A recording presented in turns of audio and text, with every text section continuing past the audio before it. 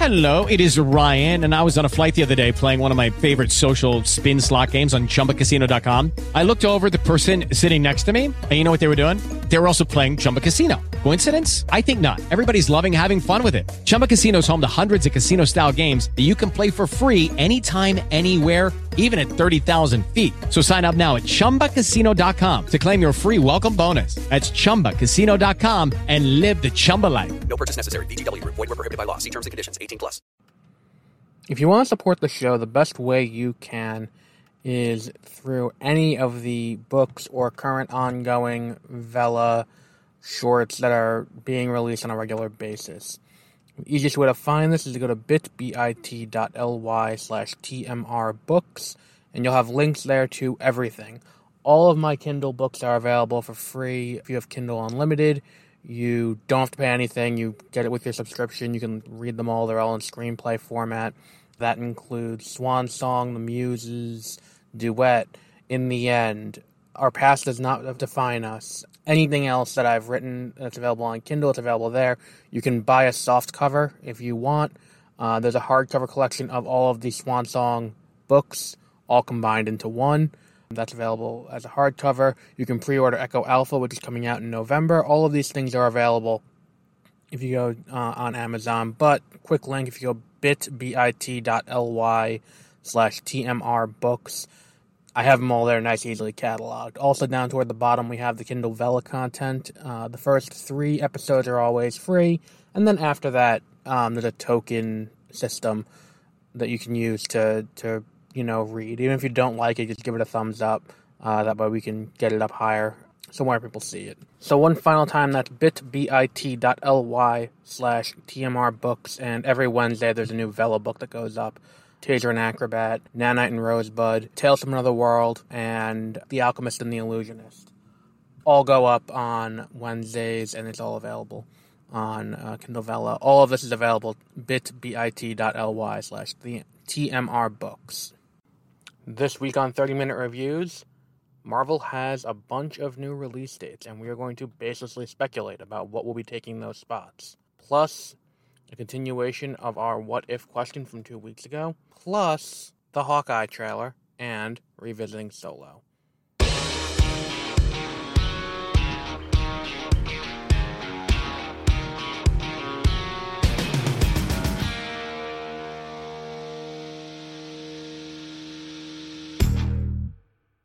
Welcome to 30-Minute Reviews. I am Adam. We got a few news stories to lead off with today. Let's start out with the big one that's kind of broad and not very focused, Something we can speculate about baselessly, which, all of this we can. So, Marvel put up a bunch of new release dates. And when I say that, I mean what happens in the industry is people will reserve release dates. They'll be like, we want to put out this movie on this date. Or they'll just be like, we're going to take this spot for our studio. And what this does is let all the other studios know that, this date is reserved by whatever studio it is. So, for Disney, Lucasfilm will have its dates, Marvel Studios will have its dates, Pixar's will have its dates, which I don't think is even a thing anymore because of Disney+. And then, Walt Disney Entertainment will have their dates, which is, their live-action remakes and then their animated movies. That'd be Walt Disney Animation. So it kind of gives you a sense of what's going where. So we got a bunch of new dates for Marvel that don't have movies attached to them. So let's go through what we have so far that we know. So far we've had Black Widow and Shang-Chi in 2021 so far. The next movie is November 5th. That will be The Eternals. December 17th is Spider-Man No Way Home. March 25th, 2021, Doctor Strange Into the Multiverse of Madness. May 6th, 2022, Thor Love and Thunder. July 8th, 2022, Black Panther Wakanda Forever. November 11th, 2022, The Marvels. February 17th, 2023, Ant-Man and the Wasp Quantumania. May 5th, 2023, Guardians of the Galaxy Volume 3. Now, the new dates they've added are July 28th, 2023, October 6th, 2023, November 10th, 2023, bringing the total number of movies in 2023 up to 5. February 16th, 2024, May of 2024, July of 2024, November of 2024. Because the website that I had didn't have the actual dates, it just had broadly, this is what's going where, and all of that. So let's speculate. Now, there are 4 movies that we know to be in development that do not have release dates, excluding the ones we already know are coming and already are scheduled. There are 4 others. There is the John Watts helmed Fantastic Four movie, which will be John Watts' next movie after Spider-Man No Way Home. There is Blade, which was announced at San Diego Comic-Con with the rest of the Phase 4 slate back in 2019, where that was going to be held by Mahershala Ali in the lead. I believe there was a director attached. I don't remember his name. There's also Captain America 4, after the success of Falcon and the Winter Soldier. That will be getting a theatrical release. So we know that's coming. And Deadpool 3, we knew was in active development from Ryan Reynolds and not Rob Liefeld, because he's still pissed about it and saying it's never going to happen. So what does this mean? These 4 movies, I think, are the 4 easiest ones to put in. I think July of 2023 is going to end up being Fantastic Four. I think that October of 2023 is going to be Blade, because those 2 have directors attached and are basically ready and like almost nearing production start dates. Captain America 4 was just announced to be happening, and they just signed a deal overall with the talent who are reprising, which would be Anthony Mackie and Sebastian Stan, presumably, as well as the showrunner from Falcon and the Winter Soldier, who will be going ahead to do this movie as well. I don't know if he's going to be just directing, or I'm assuming he's going to be writing and directing. So for these, I believe we have the following dates. So I think that Fantastic Four is going to be July 28th. October 6th is going to be Blade. Deadpool 3 is going to be November 10th. And then Captain America 4 is going to be July of 2024. Now this leaves 3 more dates available. I think Avengers 5 is a safe bet for May of 2024. And the reason for that is the Avengers movies have always been May event movies. And I think that that's enough time to palate cleanse after the last Avengers movie. Where, going from 2019 with Endgame, we now have had 5 years to really settle ourselves and get going. Plus, it gives enough time after Quantumania to do more stuff with Kang the Conqueror to set him up as a larger villain. I think that you have enough time to really get going from there. I think February is going to be Shang-Chi 2. Which will give it a nice wide berth with nothing coming out around it to bite into their box office. Shang-Chi did moderately well at the box office during the pandemic. I think that this is going to give him a wider berth where there's nothing around to really hurt it. Now, the November 2024 one, I'm a little bit hesitant to say one way or the other what's going to be coming there. Because there is no basis for this, and it's not like we can say definitively Spider-Man's getting a sequel. And on top of that, if it was Spider-Man, it wouldn't have a release date on the Marvel Studios calendar because it's a Sony production. So that takes out of consideration Morbius, takes out of consideration Venom, it takes out of consideration any other character who is in the Sony universe of Marvel characters. So I think that date could be tentatively held by Eternals 2. If that happens, I would be surprised if it doesn't. But again, that's all pending box office of Eternals 2. But I think it's a safe bet that Eternals will make a lot of money, especially as we get into that part of this is not going to be going to Disney Plus until January, so I think there's a good chance it can make a lot of money. So to recap, July 8th, 2023, Fantastic Four. October 6th, 2023, Blade. November 10th, 2023, Deadpool 3. Also, November 10th gives the opportunity to be a holiday movie.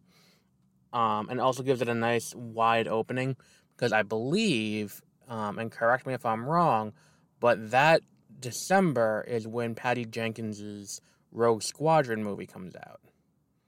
So let's see that. February 16th, 2024, Shang-Chi 2. May 2024, Avengers 5. July 2024, Captain America 4. And November 2024, Eternals 2. That would be my guesses. None of that is confirmed. That's just how I feel is likely. So let's move on to the Hawkeye trailer. I don't care about Hawkeye. Maybe that's a hot take, as the kids say, but I never have liked Hawkeye. I never, this is doing the same thing as the Falcon and the Winter Soldier, but, it's less interesting because I don't have the history with Kate Bishop that I do with Falcon and the Winter Soldier as characters. Regardless of whether or not I've read the comics or not, I still don't have that. We haven't even had the chance to build up a real relationship with Hawkeye as a character. I don't care too much about Hawkeye training his replacement. Like, there's not enough there, really, for me to say I'm interested. Now, it's cool they're bringing in Echo, who is an adopted daughter of Wilson Fisk, and Vincent D'Onofrio seems to be playing up. There's a possibility he's reprising, and if that's the case, I don't think it's likely he's going to be the exact same character we had in Daredevil, because, let's be honest, I don't think that Disney Plus is going to have a show where someone, even if he is the bad guy, beheads someone with a car door in his first appearance, which is such a strong opening for that character that here we are now 7 years later almost, and that's still seared into my brain, that intro for Wilson Fisk where he just gets out of the car, beats the guy's head in, beheads him with the car door, and then gets back in like nothing's wrong. Like, it's such a great intro for that character and his brutality. And I hope he comes back, but if my biggest draw to this show is that they're playing up the fact that there's a possibility that, you know, we have characters from Netflix coming in, then you don't have me interested for the right reason, especially when the show is called Hawkeye. Like, I was more interested to see what happened with Loki after Endgame than I was with Hawkeye.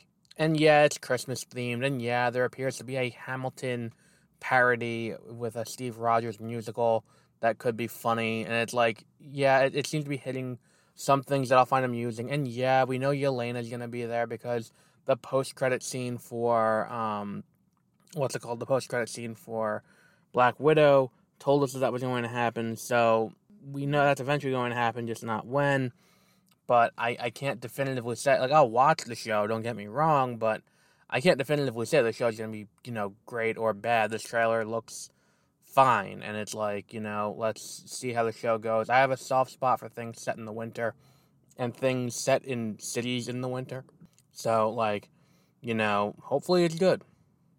Like, it looks like it has the same aesthetic as, say, Daredevil or Jessica Jones or those kind of things, but I don't think we'll get the... Lucky Land Casino, asking people, what's the weirdest place you've gotten lucky? Lucky? In line at the deli, I guess? Aha, in my dentist's office. More than once, actually. Do I have to say? Yes, you do. In the car before my kids' PTA meeting. Really? Yes. Excuse me, what's the weirdest place you've gotten lucky? I never win and tell. Well, there you have it. You can get lucky anywhere, playing at LuckyLandSlots.com. Play for free right now. Are you feeling lucky? No purchase necessary. Void where prohibited by law. 18 plus. Terms and conditions apply. See website for details. The body count or the how hard those shows hit with the themes. Like, when I hear someone say they want a rated R version of Batman or they want a rated R version of a character, what they mean 9 times out of 10 is they want the character to curse and they want there to be gore and blood and things like that. And most of the time that you have something take that rated R, you know, turn, and we'll see with the Batman, but when we look at Logan, you probably could have told the story of Logan with a PG-13.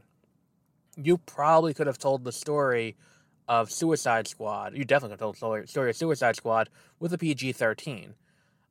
You definitely could have done Birds of Prey with a PG-13 and not lost any key elements of the story. You could have, if you can downgrade the rating.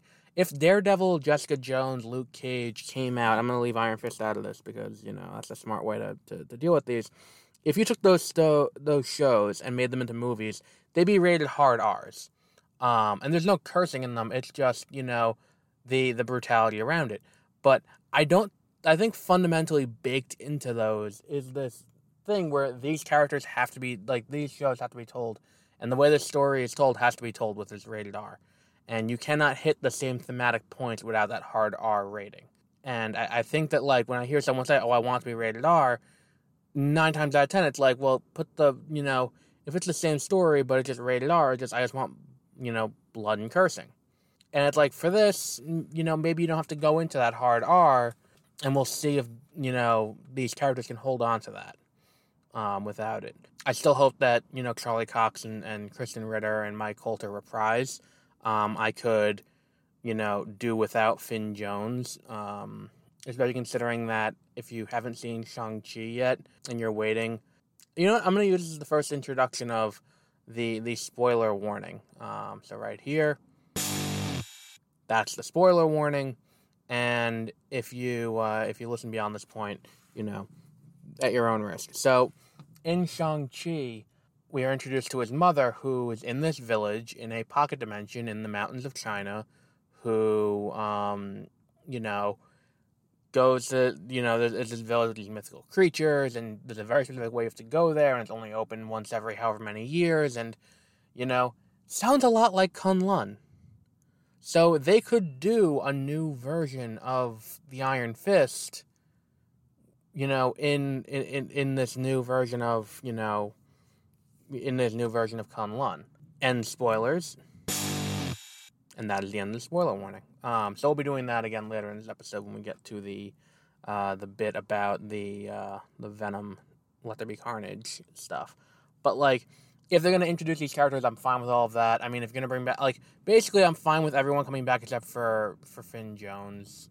As awful as that sounds, I loved basically everyone on these shows except for him. I think that, Elodie Young as Elektra was great. I think Jessica Henwick as Colleen Wing was great. I think that's probably the best way to do it, is to have her come back as Colleen Wing with the Iron Fist. If I remember correctly, that's how Season 2 of Iron Fist ended. So that would make a lot of sense if they did that. Now, let's talk about the reaction to the initial screenings for Venom 2, which we now have. Now, Venom 2 is coming out in a few weeks. It was moved up after the success of Shang-Chi at the box office. It will not be going digital. It'll be theaters only.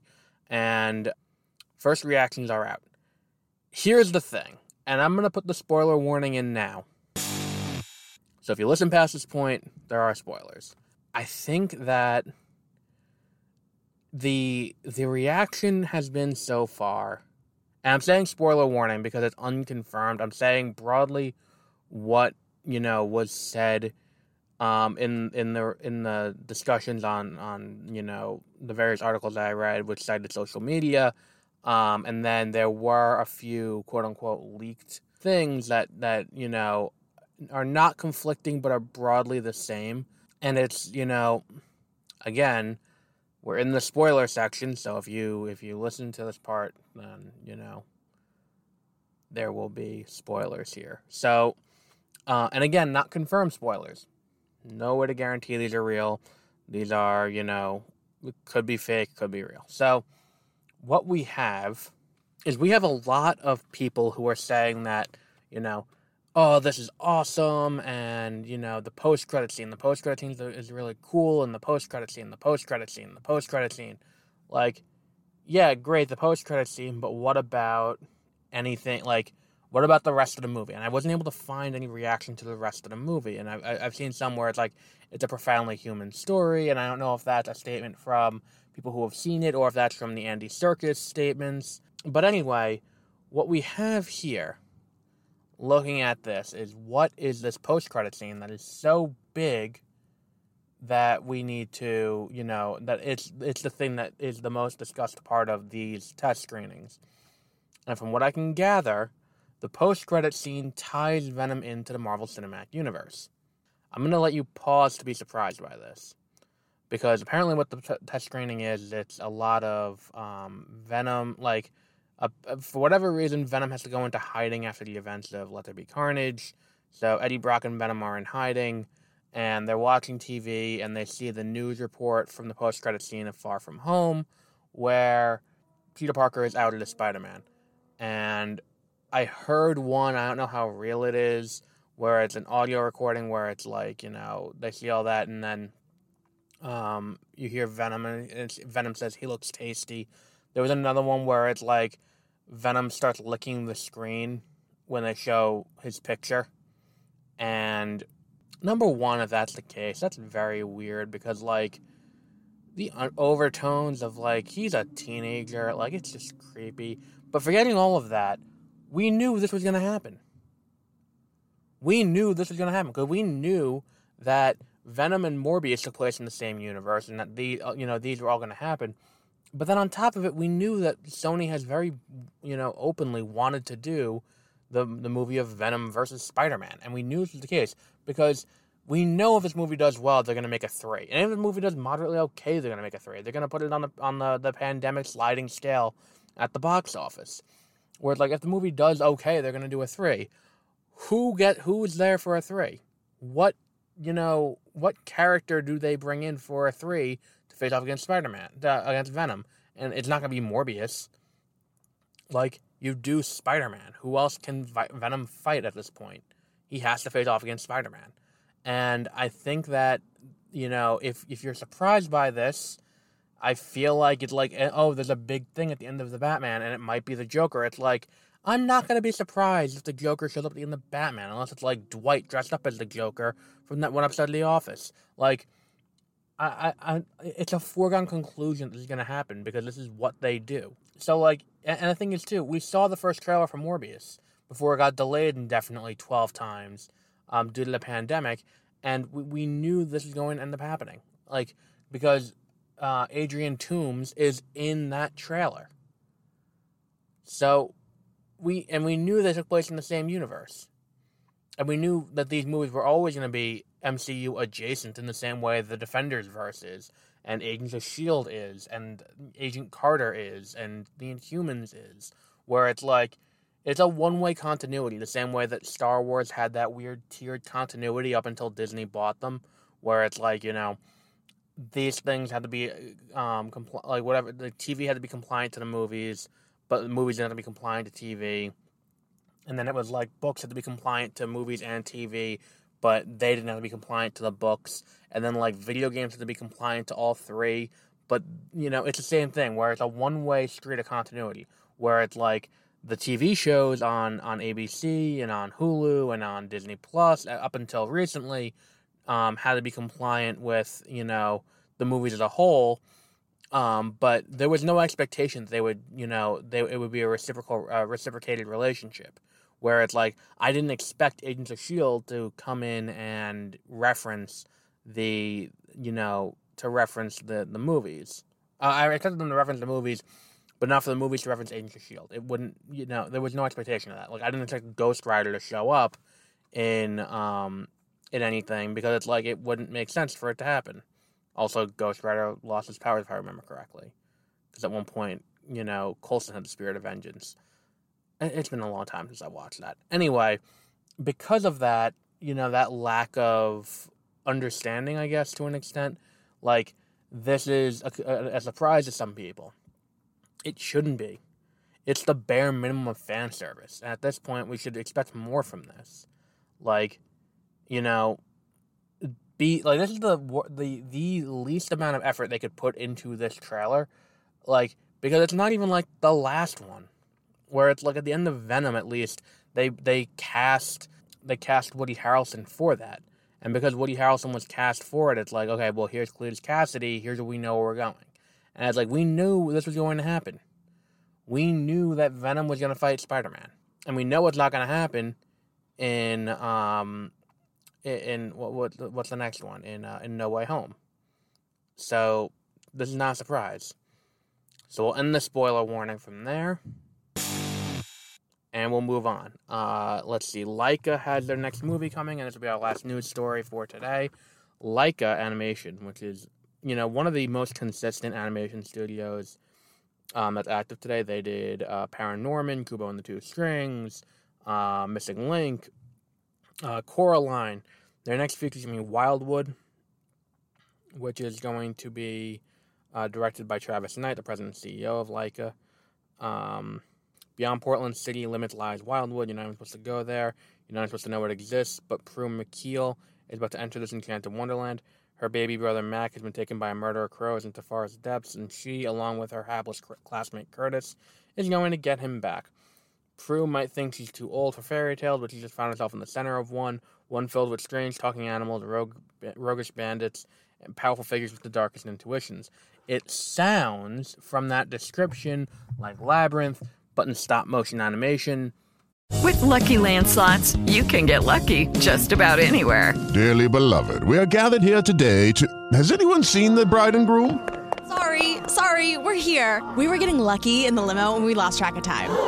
No, Lucky Land Casino, with cash prizes that add up quicker than a guest registry. in that case, I pronounce you lucky. Play for free at LuckyLandSlots.com. Daily bonuses are waiting. No purchase necessary. Void where prohibited by law. 18+. Terms and conditions apply. See website for details. With the Lucky Land Slots, you can get lucky just about anywhere. This is your captain speaking. We've got clear runway and the weather's fine, but we're just going to circle up here a while and get lucky. No, nothing like that. It's just these cash prizes add up quick. So I suggest you sit back, keep your tray table upright, and start getting lucky. Play for free at LuckyLandSlots.com. Are you feeling lucky? No purchase necessary. Void where prohibited by law. 18+ terms and conditions apply. See website for details. You got me. And I love what Laika does. Laika always, pulls out all the stops for all their movies. I'm looking forward to this. Can't wait for it when it comes out. So let's talk about Solo a little bit. This week's movie.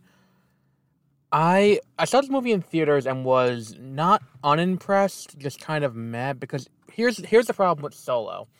Unlike virtually every other Star Wars movie that's been, and I would say more so than any other movie that's ever existed, I think that Solo has a very unique situation in that it's a prequel about a character who didn't need a prequel. Like, everything we know about Han, and to an extension Lando, we know from the movies he already started. We knew who he was, why he was who he was, how he operated, all delivered through expository dialogue. And the thing is, it's like, Han is there not because specifically the money. In the beginning it is, and then when we get to that third act at the end of A New Hope, when he comes in the Millennium Falcon, saves Luke by destroying the TIE fighter, and clears it out so Luke can destroy the Death Star. That's his big hero moment that every just about movie after that is trying to continue with him, because ultimately he makes the decision that it's not just about the money, it's not just about his own self-preservation, but he goes in and goes through what all of those other rebels who died went through to go in, save Luke, and make sure the Death Star is destroyed.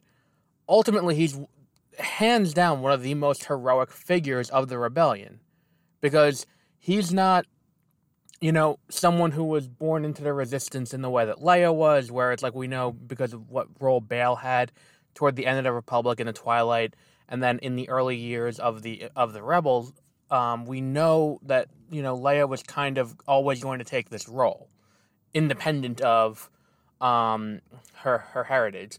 Luke is the chosen one. He is the one who, I think to an extent when we watch, when we watch Star Wars, I don't think Anakin is meant to be the chosen one. I'm a believer that Luke is the chosen one, where he's the person who's going to bring balance to the Force.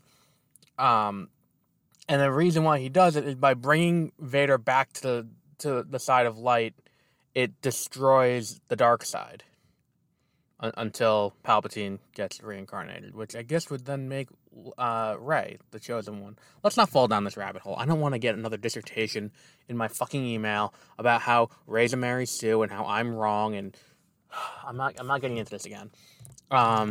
But if you really look at like what we have here and how,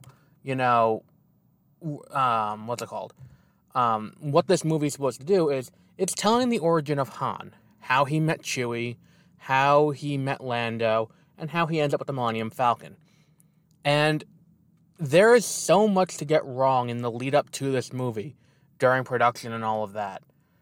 So many opportunities to fuck up royally. And Lucasfilm, to their, to be fair, took a lot of those opportunities. When they brought on Lord and Miller to make the movie, and then fired them midway through production and brought in Ron Howard because they didn't want to piss off Kasdan, that was a misstep, in my opinion. I think that bringing in Lord and Miller to begin with, if you're going to have Kasdan write the script, was a mistake. I do think that, Lord and Miller, while great filmmakers, the Lego movie's great. Like, one of my favorite movies is Into the Spider-Verse. 21 Jump Street is a very watchable movie, and if they put them on Men in Black, I would watch the hell out of that. That would be very fun to watch. But but I don't think they're a good mesh for Star Wars. I would watch, like, if they did their own version of Star Wars, like kind of like how, what's his name? Seth MacFarlane did the Orville. I would watch Lord and Miller do a version of Star Wars or a Star Wars parody. That could be pretty fun, but I don't think they would mesh well within what needs to happen in this movie. Now, do I think that, like, and on top of it, it's like, okay, well, you cast someone as young Han Solo. No matter who you cast, that was going to be, rife for, debate. And ultimately, the number one question that this movie had to answer is, why should this movie exist? Why do we need to tell this story? And the story that the movie tells has to warrant existing, has to warrant this movie's existence. And I, like, as much as I like this movie, and as fun as this movie is, and I love everything with Lando, I love everything, with the heist going to, steal from, stealing the I keep wanting to call it the coax cables, but whatever shit they use to fuel the hyperspace. It's a fun thing to do. And it's cool to watch. And like, do we really need a retcon for why Han says that it made the Kessel Run in whatever, 3.4 parsecs? Like, it's the kind of thing where it's like, if you know what a parsec is, and it's a measure of distance, they could have just said it. He was like, I always interpreted that as he's trying to see how much he can charge these two by playing off of how much they know. And it's like, if he says that, and they're like, oh, that makes sense. Okay, it's that good. And I think that, like, retconning it where it's like, no, they're, it's going through a storm and there's a distance you have to do. And it's like, ultimately, it's the same kind of thing where it's like, in A New Hope, we get Anakin referred to as, a great pilot, one of the greatest pilots ever. And then rather than showing us how he became a great pilot in the prequels, we just see that he is a great pilot. Even when we get to, on Tatooine when he's pod racing, we see him as a great pilot, but we don't get an explanation as to how he got that good. We don't see the failures. And if we're going to criticize Rey for not seeing her failures, I think that's a valid criticism to levy against Anakin Skywalker as well. Again, not getting into this. But the same thing kind of happens here, where it's like, we don't see Han develop into the pilot that we know he becomes. So I like, and again, love this movie. Like, it is my second or third favorite movie of the Disney era, but it doesn't answer the fundamental question that this movie uniquely has to answer, which is, why does it have a right to exist? Why does the story need to be told? And I think that's an ultimate failure on this movie's part. Is that because we don't know why the movie needs to tell this story, what's the purpose? And I've said this before when I do my reviews on Beware of Spoilers of the new Star Wars books, like Thrawn. Why do we need so many Thrawn books? And besides, there's the person in me who's like, I know why we're getting them, and it's because it will sell. People will go and buy a Thrawn book because they like the character. And to an extent, there is a certain fun to reading the way Thrawn is written, and Zahn does a great job every time of writing this character in such a way where it's like, this is what the thinker should have been in Season 4 of The Flash. Not, he has seen the upcoming scripts, or he has seen the past scripts, so he knows everything, and just, like that. It's, rationally, the decisions that Thrawn makes are based on things that, okay, that makes sense. I can see why he would intuit that would happen, and then plan for it, and then when things don't go that way, he still knows what he's going to do next. So I think that, like, ultimately that's the big problem I have with, this movie. Like, we don't have a reason why we should care about what Han did in this point in time, especially considering all this movie does is explain to us things we already knew. He met Chewie in an Imperial prison. He, like, the most interesting thing going forward is the introduction of Maul at the end of the movie as Crimson Dawn, I think it was. Like, when he talks to Kira and he cracks the lightsaber, that's the most interesting thing that happens in this movie. That's different.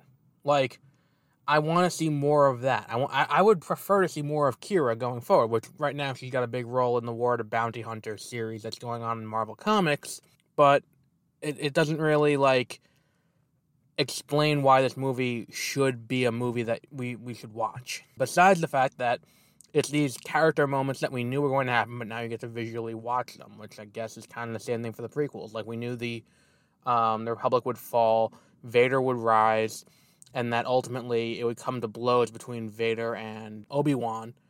But we didn't, like, now we get to see that. And I guess that's kind of the same thing here, where, like, we get to see moments that we knew happened, and we get to see how they unfolded. If you haven't watched Solo yet, which a lot of people didn't because it didn't do too well at the box office, it's definitely worth a watch, especially now that it's on Disney Plus. And, you know, if you listen to this podcast, I assume you do have Disney Plus.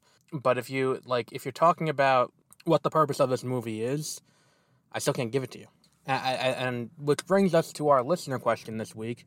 What if for Star Wars as well as DC? I decided to merge two listener questions into one.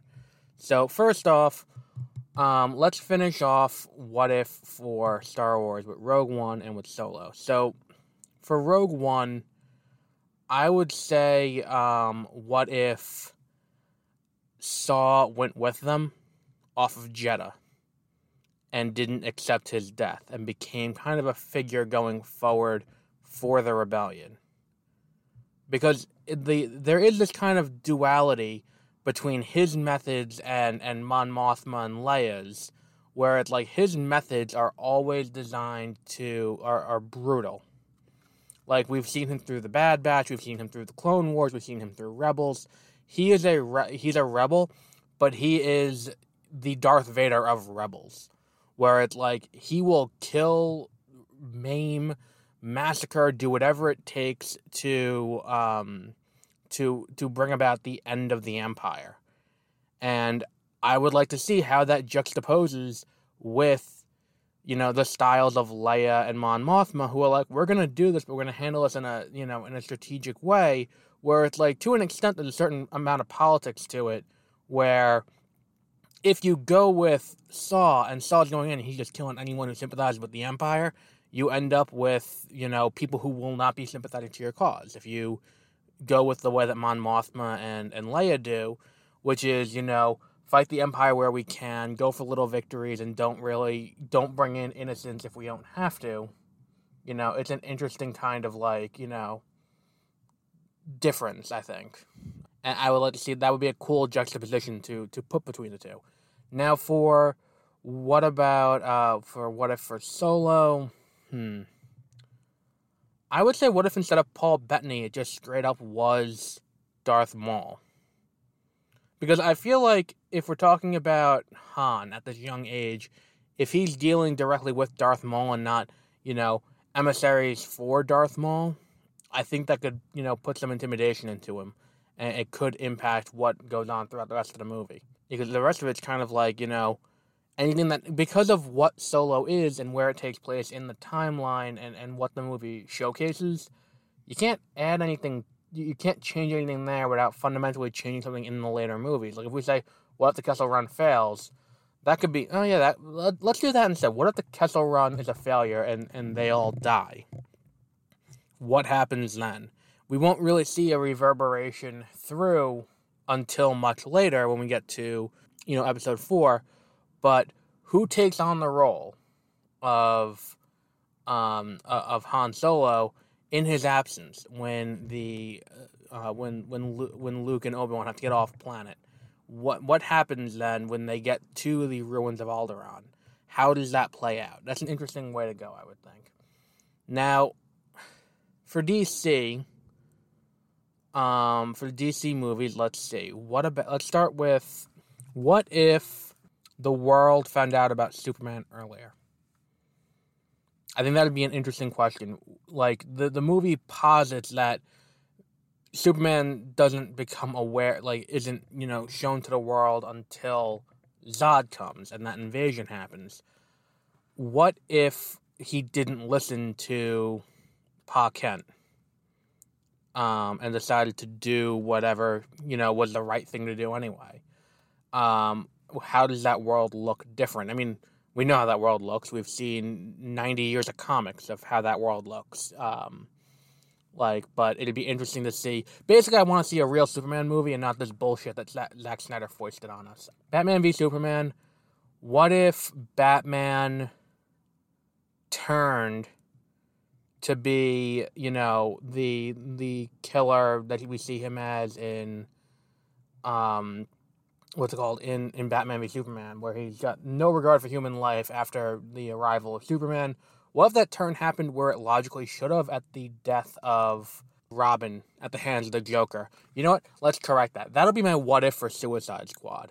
Because I want to see how that world looks in a world where the Joker gets straight up murdered by Batman, who is prone to snap in this way. I want to see what happens there.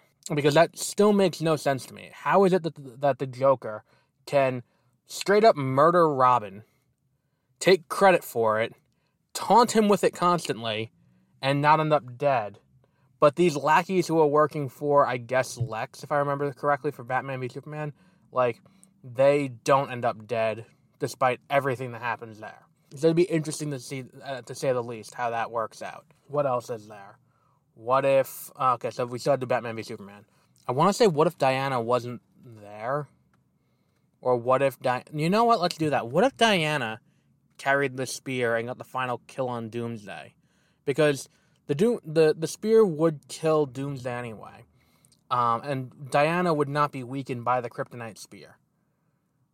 So what would happen in that world where Diana is able to do that? How does Justice League then look in this world? Then Justice League, what if, again, for what if, I always assume that everything that happened prior happens the same until we get to that movie. So for that, I would say, what if, because functionally we got two versions of this movie. So it's like we got the theatrical and then we got the extended Snyder cut with all the ridiculous scenes cut out and then just moderately ridiculous scenes put in. It's like I was watching Monty Python the other night, and it's like, you know, they had the extremely silly candidate and the moderately silly candidate, and that's kind of what that was. It's just it's like a 4-hour version where we, like, there are so many stupid things. Like, honestly, I think that, you know, I think a better villain for this movie wouldn't have been Steppenwolf. I think a better villain for this movie would have been Vandal Savage. I think Starro the Conqueror would have been a better villain for this movie, even though, you know, the Suicide Squad kind of got that locked down and did that very well. Who else would have been a good villain for that? Like, Superman himself would have been a good villain for that. Because that would have, you know, closed out, you know, Bruce's arc perfectly. And that would have been thematically right for what Zack Snyder's going for. I don't understand. Now, if we're using Marvel what if rules, it could be something totally unrelated instead of like, so like, what if the signal that went out at the end of Batman v Superman went to Apocalypse, and then rather than sending Steppenwolf, straight up Darkseid comes to Earth? Well, really, that's just, you know, yeah, let's do that. What if Darkseid came instead of Steppenwolf? Or Granny Goodness came, or any number of other apocalyptine villains come to Earth instead of that. Or, like, because that's what it is, it's like they send out this signal, like, the signal goes out through the entire, you know, universe, conceivably. There are so many other cosmic villains that could have come to Earth that weren't Steppenwolf. What happens in a world where any number of these villains come to Earth? So that would be interesting to see, too. What else is there? Shazam. I guess, what if his mom didn't abandon him? Would be interesting. And, I mean, would take away probably the biggest emotional gut punch of a scene in a comic book movie I've seen in a long time, where he meets his mom, and his mom straight up tells him, "I didn't want you," and she left him on purpose. And just that actor, the way his face falls when the woman tells him that, oh my God, it's so, so sad. But I think in that world, because the thing is, it's like, at the same time, the Wizard would have still chosen him, but how would his life be different as Shazam in that world? So that would be cool. Then there is Birds of Prey. I think we're supposed to presume the Joker died in the explosion at Ace Chemicals. So what if the Joker didn't die and came after her? Would be pretty cool. Because I do not think that, you know, Black Mask would have been would have been a challenge to be dispatched by the Joker. I think he would have tore through him like tissue paper just to get to Harley. So I think that would be an interesting, movie to see as well. And then I guess for Suicide Squad, the Suicide Squad, the most recent Suicide Squad. Let me guess. I forgot Aquaman. What if Aquaman had a reasonable place in the timeline? Because, it doesn't. Because they choose to willfully acknowledge Justice League when they could have just not. And it could have come before Justice League. What if... I want to say what if Black Manta died on the submarine, but that doesn't really do anything to change the plot in a meaningful way. What if Aquaman beat Ocean Master at the first fight? He just beats the crap out of him in the first fight in the arena. What happens then? And now Ocean Master has to come and go for the throne. Then what happens? Because I could see Ocean Master going through all the same motions to get to the throne. I want to see what happens in that version of the story. But he wouldn't have Mera's help. He would be on his own. And then for the Suicide Squad, let me see. What do we want to do for the Suicide Squad? What if the team that was sent to distract for the real team, when they got to Corto Maltese, the one that Harley Quinn was part of, but everyone else died, Captain Boomerang died, and Weasel died but then didn't. What if they got through? What if they tore through the defenses and made it to land? What was the game plan then? And how does that change things for this movie? Because I could see it where neither side knew about the other. So I could see it coming to blows between the two Suicide Squads. So it'd be interesting to see how that played out. So, and then Starro gets loose anyway because of the colossal fuck up. So yeah. So I think we'll wrap up there for today. Oh, big announcement. So New York Comic Con is coming up next month. I will not be in physical attendance because I can't justify spending $60 a day for 4 days. But I did get a virtual pass. So, let's say Saturday the 9th at noon, we're going to do a live show. That's the first of 2 live shows in the month of October we're going to have. We're going to have a live show at noon Eastern Time on Saturday, October 9th. We are also going to have a live show on Sunday, October 17th, so a month from today, in which we will discuss everything that comes out of DC fandom. So, look forward to that. So that will be Saturday, October 9th, and Sunday, October 17th. We will have live shows. Get ready to hear me say a lot, because I will not be able to cut them out. But get ready for that on those days. They will be available to watch, or listen to, rather, on the official page for Spreaker. Next week I'll have a link for that, a short link. But if you go on Spreaker's website, Spreaker.com, and find 30-minute reviews, that's where we'll be hosting the live show. So you can listen live there. So until next week, have a great rest of your week. Do you like the show? Do you hate the show? Are you indifferent to the show? No matter what, you should probably let us know what we're doing so we can change it to better suit you, the listener's needs. You can go to either bit.ly/BOScontact, which is a contact form page you can use. Also, you can just email us directly at 30minutereviews@gmail.com. If you have questions that you would like us to answer, we can answer them on the air. We have a few questions every week that will be selected to be answered on air. So if you want to tell us what we should do, or if you have a suggestion for a movie or a TV show or something we should cover, go to bit.ly/BOScontact, and also email us 30minutereviews@gmail.com.